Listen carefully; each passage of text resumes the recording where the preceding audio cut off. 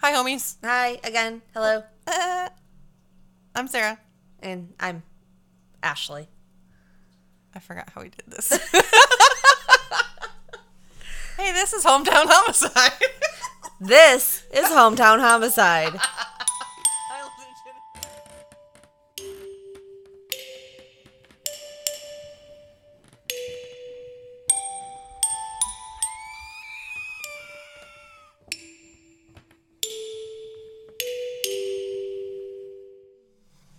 So like I said at the beginning of the last episode, which is the regularly scheduled episode, I was making it up to you guys for missing last week. So it's not actually a bonus episode. You just get 2 this week to make up for...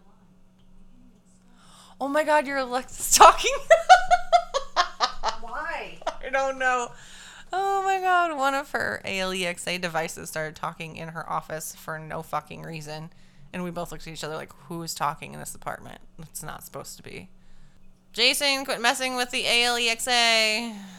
Or Ned, either way.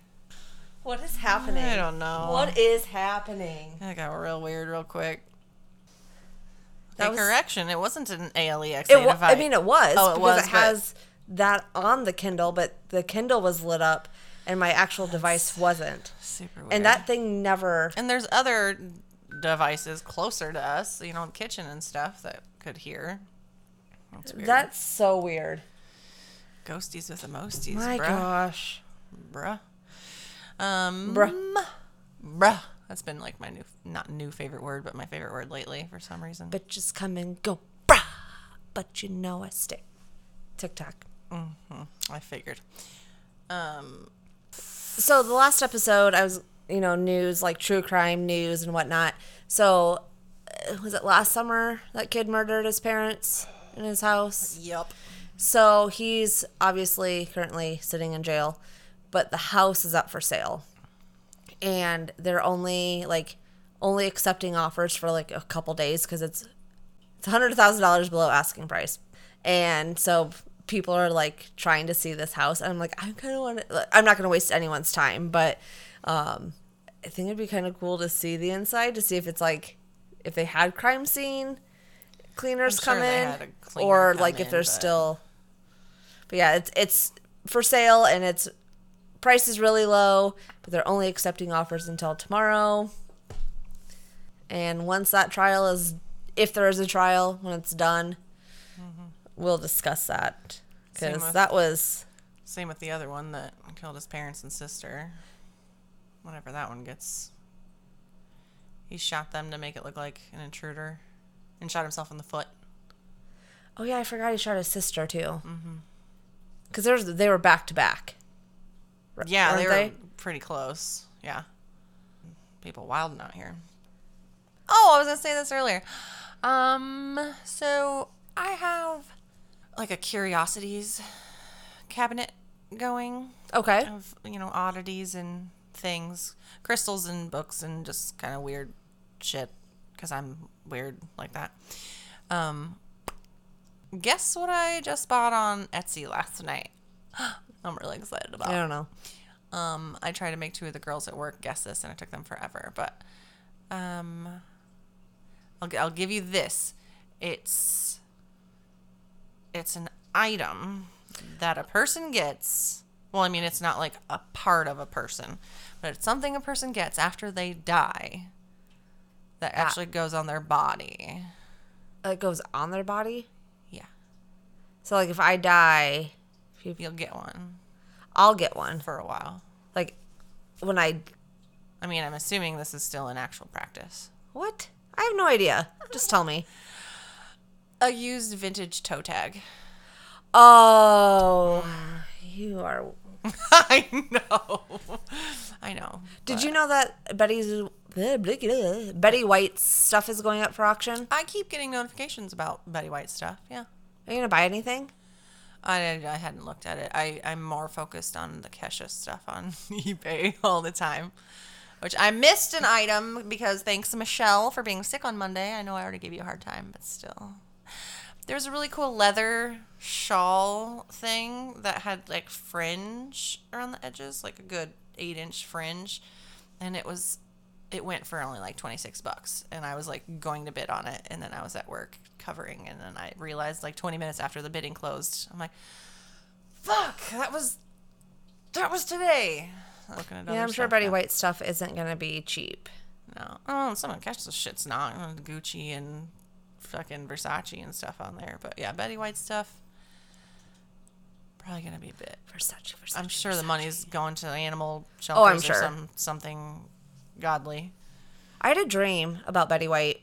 Like she Your was lamp keeps flickering. That was the third time. that one. Uh-huh. I noticed it one time, but yeah. Yes, it was the bigger time, and it's done it 2 other times. Okay. Yeah, something's going on. This is the Haunted Tales. The haunted Hauntings. hometown homicide. That's what I meant to say. Blah. I don't know words. What was I? Oh yeah, I had a dream about Betty White. Like she was actually in my dream, like sitting on my couch, and I was like, Betty, I didn't know you before, but like, I just feel like you had such a great, like we were actually having a conversation. Like she was there, and it was. I woke up and I'm like, I know it was a dream, but like, did she actually visit me in my dream? She didn't know me. I didn't know her. Like I know of her, but it like literally felt so real that I was actually having a conversation with Betty White. Yeah. It was so weird.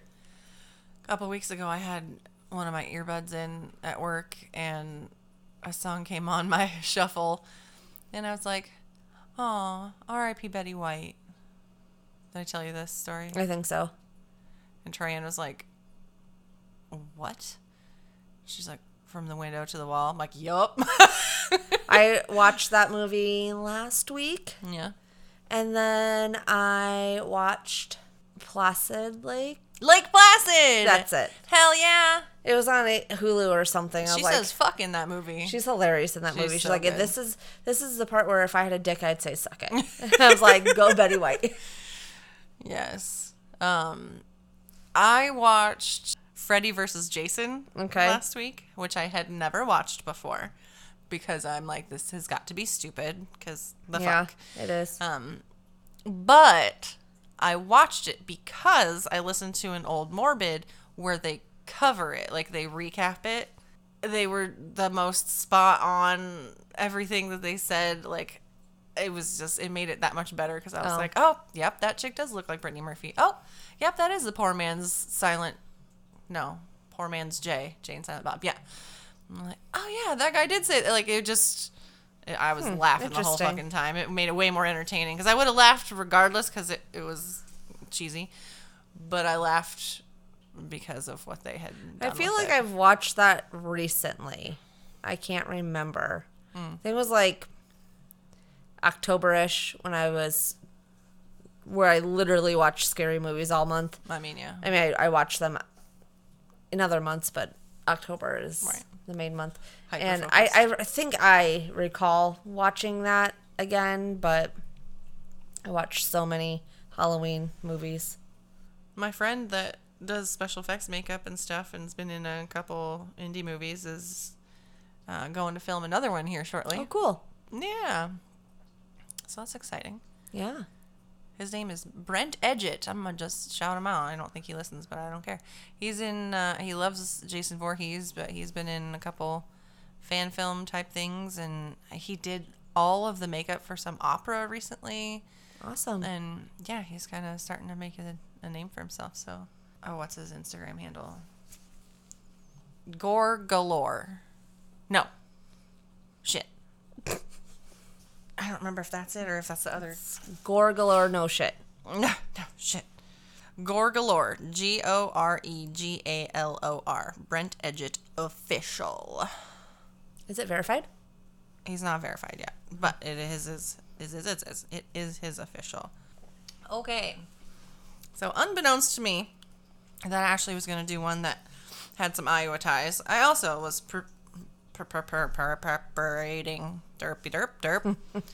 preparing a story involving Iowa, but on this side of the state, Iowa City to be exact.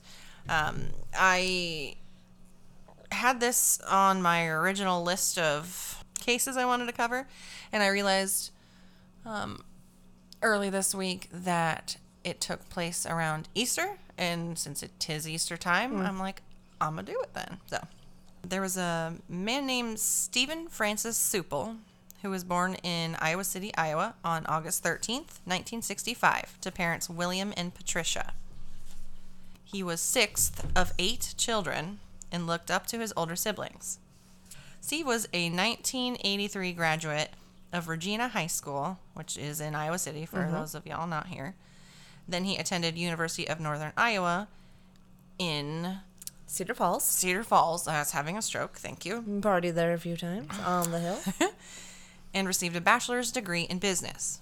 During his college years, he would often go back to Iowa City on the weekends, partly for Iowa football. Yeah, go Hawks. Go Hawks. And my next sentence was, if you know anything about Iowa besides corn and Busch Light, you know that we take our college football seriously. We do, because we don't have a professional team on anything. So we have college, and that's it. Yep. According to close friends, Steve was a big joker with a sense of humor that could be turned on in an instant, but he never made someone the butt of his jokes and never did it for attention. He just wanted to make people laugh and have a good time. One longtime friend of Steve's said, quote, Steve made people laugh more than anyone I knew in my life. He just made you want to be around him because you knew you were going to have fun. Steve was also described as, quote, the dork that everyone loved. He was tall and a bit lanky, but despite his build, he was pretty good at leisure sports. He liked to play basketball, golf, tennis, and also enjoyed fishing down at the Coralville Reservoir, or the Res, as it is locally known as. Cheryl Margot Kesterson was born on February 21st, 1966, in Sioux City, Iowa.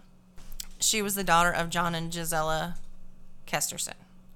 Cheryl was a graduate of City High School, which is hard. It's weird to say. I kept wanting to say City High School, but there's no double high, just City High School. Yeah. NERP. Also in Iowa City. And then attended the University of Iowa, leaving there with a bachelor's degree in education. Cheryl was described as a strong woman with a dry sense of humor and a go-getter. Cheryl was known to many in the community as she was in book clubs, a Catholic women's group, and among other activities, eventually became a board member of the Iowa Children's Museum. She also knew a ton about the Iowa City area, which tells me that she truly loved it there and probably why she wanted to raise a family there. Steve and Cheryl met in 1985 at the Field House. The original Field House. The original Field House bar in Iowa City. I was at Field House last night. Not that Field House. Which one, in Marion? Yeah. Yeah. No, the OG Field House in I've the Penn Mall. been there. Oh, yeah. It was good times back then. Oh, man. Hashtag old. Hashtag old. Both of them arrived with their own group of friends, but connected almost immediately. Quote, they were sitting at the same table. Pretty soon their chairs got closer together, and before you knew it, they were out on the dance floor.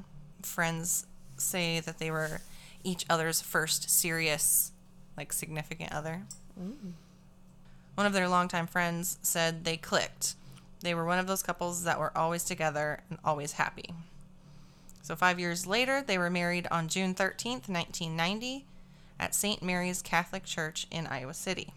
A few years later, the Sueppels adopted 4 children from South Korea: Ethan, Seth, Mira, and Eleanor.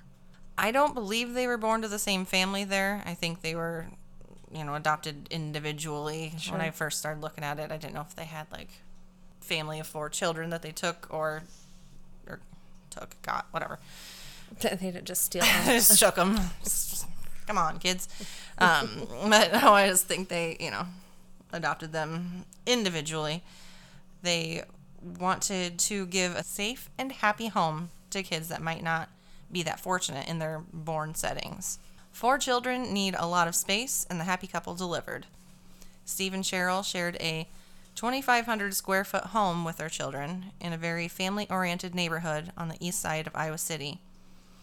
It was said that there were not jungle gyms, but swing sets and that kind of stuff, in all the backyards, and okay. it was a very family area. The Sueppels were described by friends as a loving family with good values, and they were volunteers in the community. They were Catholics who attended church every weekend at St. Mary's Catholic Church, which obviously that's the church they got married at. That's the church they got the kids baptized in. Steve attended while he was growing up. That was their church. Yeah. The last weekend they'd attend church, though, was Easter Sunday, March 23rd, 2008. On that morning of Easter Sunday, Steve, Cheryl, and their 4 children attended Easter Mass at St. Mary's. And by all accounts from others at Mass, which included friends, family, and even according to the Reverend named Kenneth Kuntz, nothing seemed amiss with Steve or the family. Later that day, around 8 p.m., a family friend stopped by the Sueppel home and visited for a while. Everything seemed normal, but that was the last time anyone would see the Sueppel family alive. Now I have to back up. A little over a month prior to this fateful Easter, in February of 2008, Steve Sueppel was indicted by a federal grand jury after being investigated for embezzlement and money laundering. Oh. Specifically, 1 count of embezzlement of bank funds and 6 counts of money laundering, totaling just over $559,000 from Hills Bank and Trust. This was from when Steve served as the bank's vice president and controller, and during the period of time between July 26, 2000 and September 12, 2007. This indictment came after bank officials noticed discrepancies in one of the asset accounts Steve managed and the subsequent investigation by the Johnson County Sheriff's Office and the FBI. A week after his indictment, he pleaded not guilty at an arraignment. A trial was set for April 21st, 2008. He was released on a $250,000 personal bond and was not considered a flight risk. Quote from one of the articles I read is, it's a fact, so I just took it straight from it. The embezzlement charge carries a maximum penalty of 30 years in jail and a $1 million fine and 5 years of supervised release.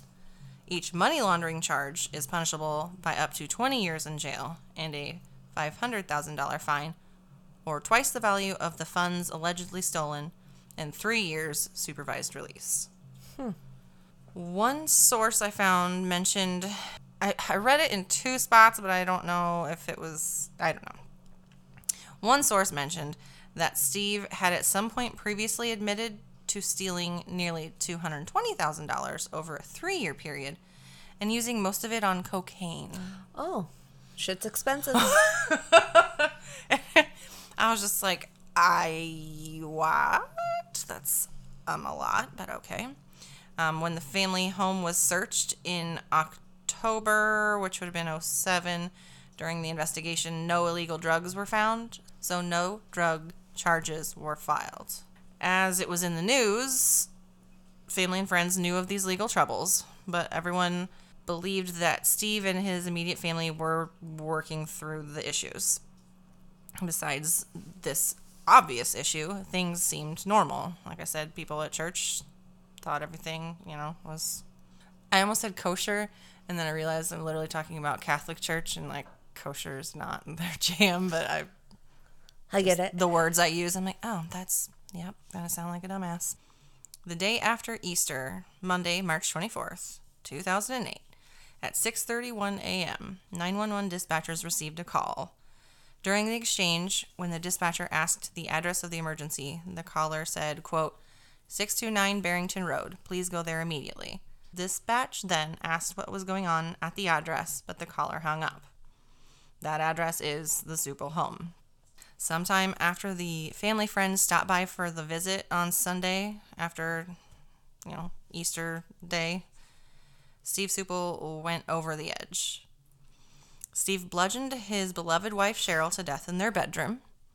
At 11:30 p.m., he actually called and left a message on the answering machine at his father and brother's law firm, stating that his family was in heaven. Even though I read that it was believed that at this particular time the children were still alive. But after that message was left, he rounded up the children from their beds, because if it's past 11:30, they're fucking sleeping. brought them into the garage, got them into the family van, and started it with the garage door shut, trying to kill his children and himself by carbon monoxide poisoning. This was apparently taking too long because he abandoned that plan. He brought the kids back inside to their rooms, and one in the toy room for some reason, but beat all 4 of the children to death with a baseball bat. Oh my God. 3 of the 4 kids were found in their rooms, and then the youngest was found downstairs in the toy room. Later, after everything, the Iowa State Medical Examiner's Office did say that the death of his wife and 4 children died of numerous injuries from blunt force trauma to their upper torsos and heads. Oh my God. Those poor children. Right. How scary would have that, I mean. Right. Even if they slept through him attacking mom, like your dad gets you up in the middle of the night and like, yeah. He mentioned these events in a lengthy letter that he wrote and left in the house on the kitchen table. At 3:45 a.m., he makes another call, this time to his former employer, Hills Bank, and the details were not released from that voicemail. At some point, he left the house in the family van because at 3:50 a.m., he calls his own home's answering machine and expresses regret for his actions. A little too late for that. Yeah. Just a few minutes later, at 4:01 a.m., he called home again to say he tried drowning himself in the Iowa River at Lower City Park, but, quote, just kept floating. Steve's whereabouts for the next 2.5 hours weren't mentioned, but it was he who called 911 at 6:31 a.m. and requested that police go to his home. Then, just 5 minutes later, and about 10 minutes from his home, Steve was outside of Iowa City, speeding down Interstate 80, going approximately 80 miles per hour, when he took his life in a fiery crash by slamming head-on into a concrete pillar in the median. Steve had to be identified by dental records.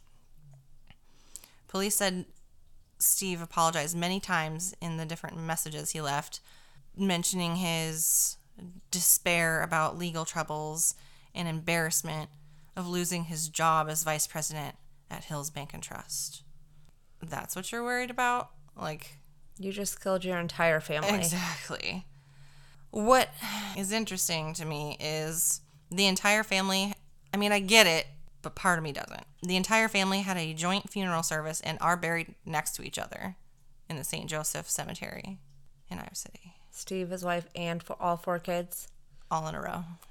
A friend said that Cheryl would always say that Steve was a good man, a good husband, and a good father. And the same friend also had difficulty understanding why they were all buried together. But this person said, quote, she would have wanted it this way. I mean, but do you know what she would have wanted?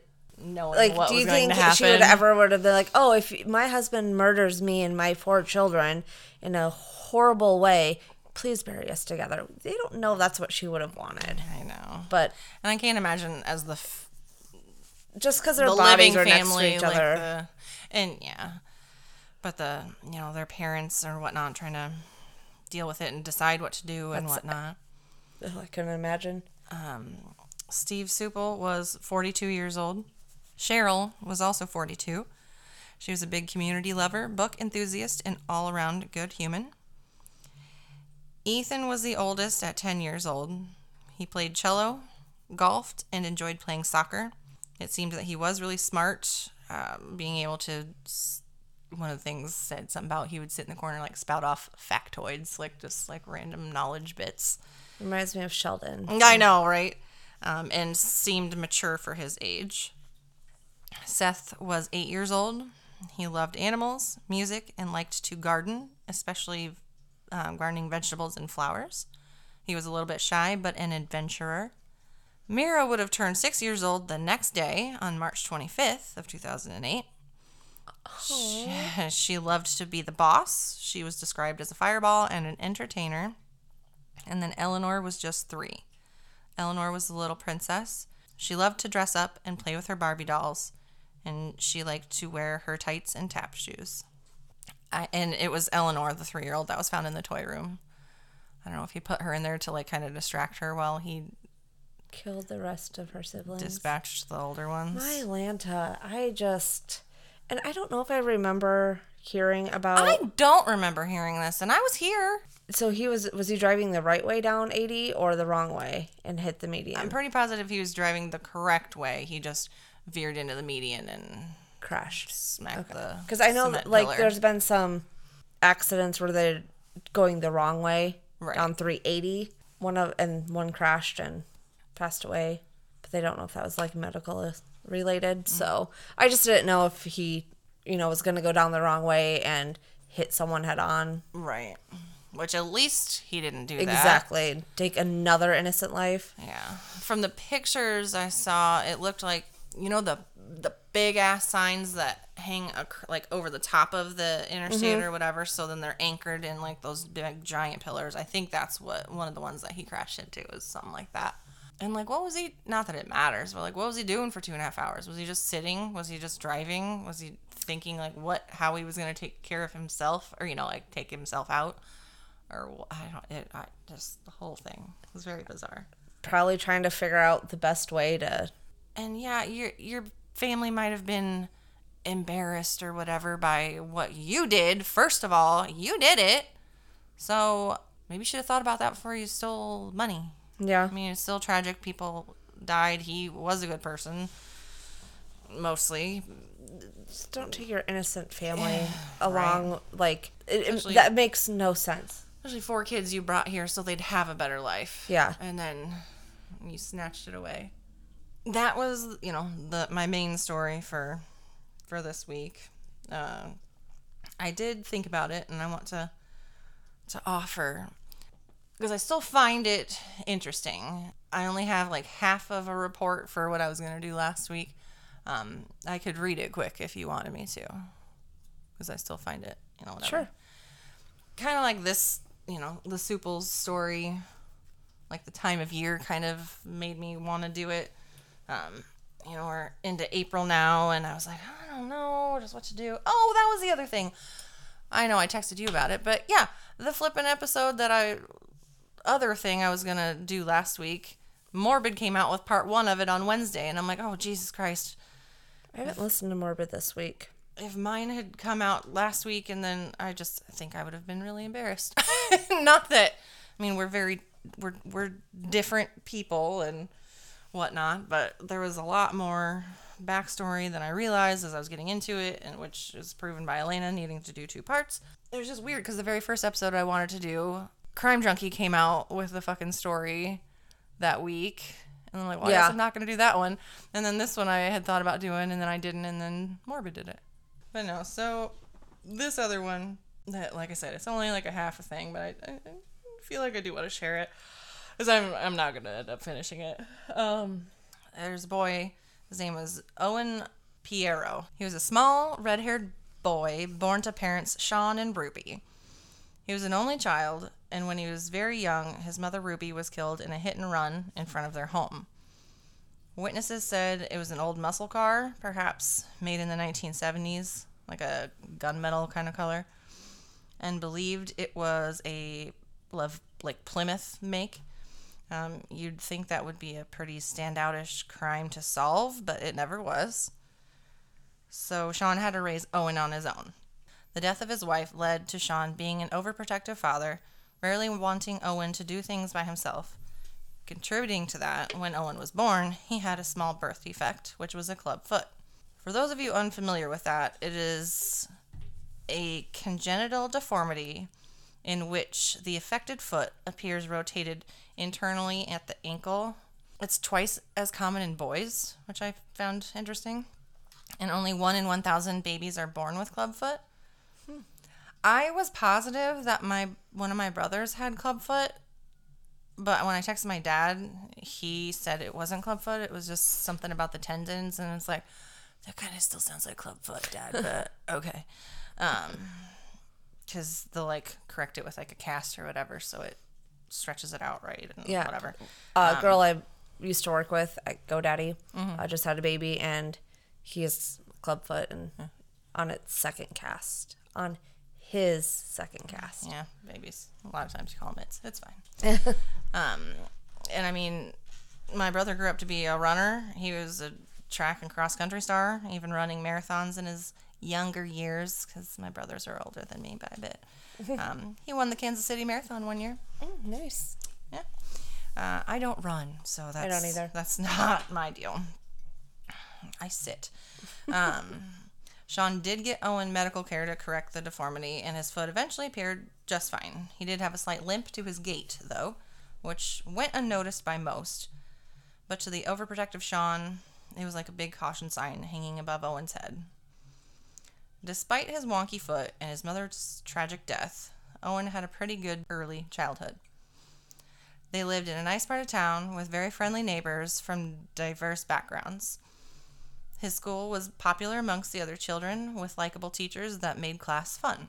Sean did the best he could raising Owen, but trying to raise a child on his own did prove to have its challenges. They had a good relationship, but Sean was definitely a helicopter parent, and Owen wanted to learn new things and explore the outside world, like many children do. A lot of the time, this desire to explore led kids to the questionable part of town. Most towns have a questionable part. This one was often referred to as the slope. It was basically the split in the neighborhood where it transitioned from residential, and parks and stuff, to it literally went downhill to more of an industrial area with factories, open lots, and a few abandoned structures. Not necessarily a bad place to be, but sketchy characters tended to lurk around in different areas.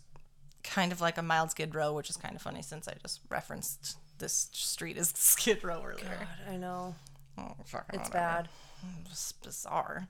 Now, you tell a kid not to do something, sometimes they want to do it even more.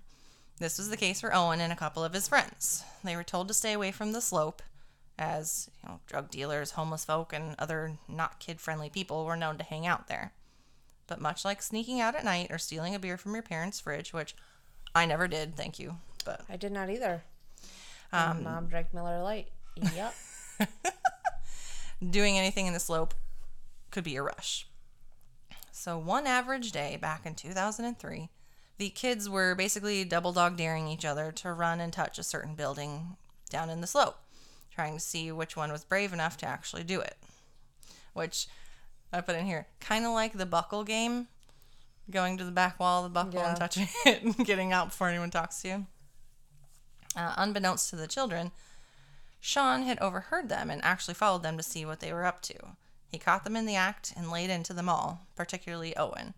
His love and worry for Owen came out harsh and belittling, even mentioning his deformity. And like many kids do, and embarrassed by a parent in front of their friends, Owen said, "I hate you," to his father. Sean was obviously saddened by this and tried to calm down a bit, and he tried to shoo the other kids away, towards home, when a pair of men in dark clothing pulled up and snatched Owen right off the street and then sped away. Right in front of his dad? Right in front of his dad. That's bold. I know, right? These men must have been either watching the children, hoping for a moment to show itself, or since it's a shady part of town, they may have been there for other business and decided to kidnap Owen on the spot. Either way, the last thing Owen said to his father before the kidnapping was, "I hate you." And I can't even imagine being either one, Sean nor Owen. It's like that, don't go to bed angry thing, or don't, And remember, this was back in 2003. It wasn't like everyone had a phone glued to their hands quite yet, and calling for help wasn't instantaneous. But once help was called, there were very few clues or witnesses that were found. A small group of guys came forward and acted like they wanted to help, but gave off bad vibes. It seemed that they may have just been looking for some brownie points with officials by helping, because it did turn out that they had seedy pasts as addicts and had nothing to contribute to the investigation. But the biggest help was a woman that had been nearby. Not near enough to see Owen be taken, but did see a vehicle speeding away, presumably the one that the two men had sped off in. Her name is Elizabeth Sharp, and she became an integral part in the search for Owen Piero. Spoiler alert, Owen does get found. He's healthy and happy, but what he went through was terrifying. His kidnappers threw him in the back of their vehicle and kept him in the dark during his transportation. It turned out this wasn't their first time taking someone. One of them was what you would call a collector. He was in his... Of kids? Well, hold on. He was in his 50s and wealthy. A sick and twisted man. He had others that he and his accomplice had taken as well, but not to kill, oddly enough. He just enjoyed having his victims to look at. What the fuck? Like the victims themselves were trophies. He kept them fed, but obviously restrained. They did vary in age and gender, but were all part of this terrible man's collection. What? There's not a lot of information on how long the others had been in the wealthy man's, quote, possession, but it had been long enough that they seemingly accepted their fate, though they did mention past attempts at escape. They took Owen under their wings and tried to make him feel as comfortable and at home as possible. He was the youngest in the group by far, so he did seem like an odd acquisition. Since he was wealthy, the man had a seemingly immeasurable budget on what was needed to keep his captives. And as a lot of scummy people do, he had a few people in his life that had similarly little to no morals. Obviously, one was his partner in Owen's abduction, but another was his niece. Crazy sometimes runs in the family. This was the reason that Owen was out of the ordinary for the collection. Owen wasn't meant for his own set, but as a plaything for his niece. She would be coming by in a few days to see her uncle, and that's when the wealthy man planned on gifting her Owen as her latest trophy. The more terrifying thing is that the niece was rough with her trophies, often killing them. What? Oh, that was really hard. Doesn't sound familiar at all. No. So, you know what last Friday was? April Fools? Yep. This was Finding Nemo. Oh my god. What? I was like so excited to do this. I'm like, I'ma fucking get everybody. And then I don't know. I was like gung-ho, and then I'm like, I don't know, man. Like, I don't know if this is good or not. I'm like, I don't know. Yeah, I was Finding Nemo. So Owen is almost Nemo backwards, but not quite. Pierrot is, I think it's French for clown, because he's a clownfish. Everything, all the names I had, like, rooted in, like, the movie. I thought this was like real life, like some rich person actually like collected kids. I'm like, what sure the it fuck? happens somewhere. I mean, there's human trafficking for fucked up reasons, but And the niece just happens to is rough with them. Like, oh my god. Born to parents Sean and Ruby. Well, okay, Coral was the mom, so Coral is like a pink, so I went with Ruby. Sean, Marlon. I don't remember what the... Oh! Marlon Wayans, Sean Wayans. Like, how did I connect all these? The mom was killed in a hit and run in front of their house by a 70s muscle car. A Barracuda, because the Barracuda came in and fucking... I delight myself. The clubfoot thing was the little fin. The slope was, what did they call it? The drop off? The drop? Yeah. I was literally watching Little Nemo. Thanks, Michelle. That's why I needed your Disney Plus login. I was watching it and like pause, type, pause, type. Whoopsie doodles, and I hit something. And then Elizabeth, what did I name her? Elizabeth Sharp, because Dory was a regal, so Queen Elizabeth. Regal, the fuck is she? I don't know. Sharp was a thing. It was all related. It was all related. And the kidnappers, they were wearing their dive suits or whatever, and did snatch Nemo in front of his dad. It was the truth. Yeah. And the guys that came by and wanted to help. They kind of wanted to help because they were trying to figure out, like, Dory saw the boat speed by because she was like, "Oh, it went this way." And then it was the sharks that were the former addicts. Fisher friends. Yeah. I didn't. I loved you're like, oh my god. And I'm like, I was over here like, oh my god, I'm going to fucking start laughing. Shit. Not something that, like, you know, will happen a lot. But I just was like, oh, I could make a fun twist on this. So...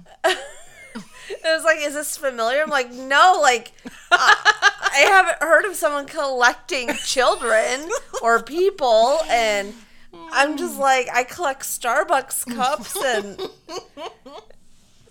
wealthy people are weird. I mean, not weird, but like, right. Oh my God. Oh, rude. That is what I was working on last week after I decided to bail on the other story, but then I just was like, I'm not happy with this either. Nothing made me happy last. I was just in a very blah.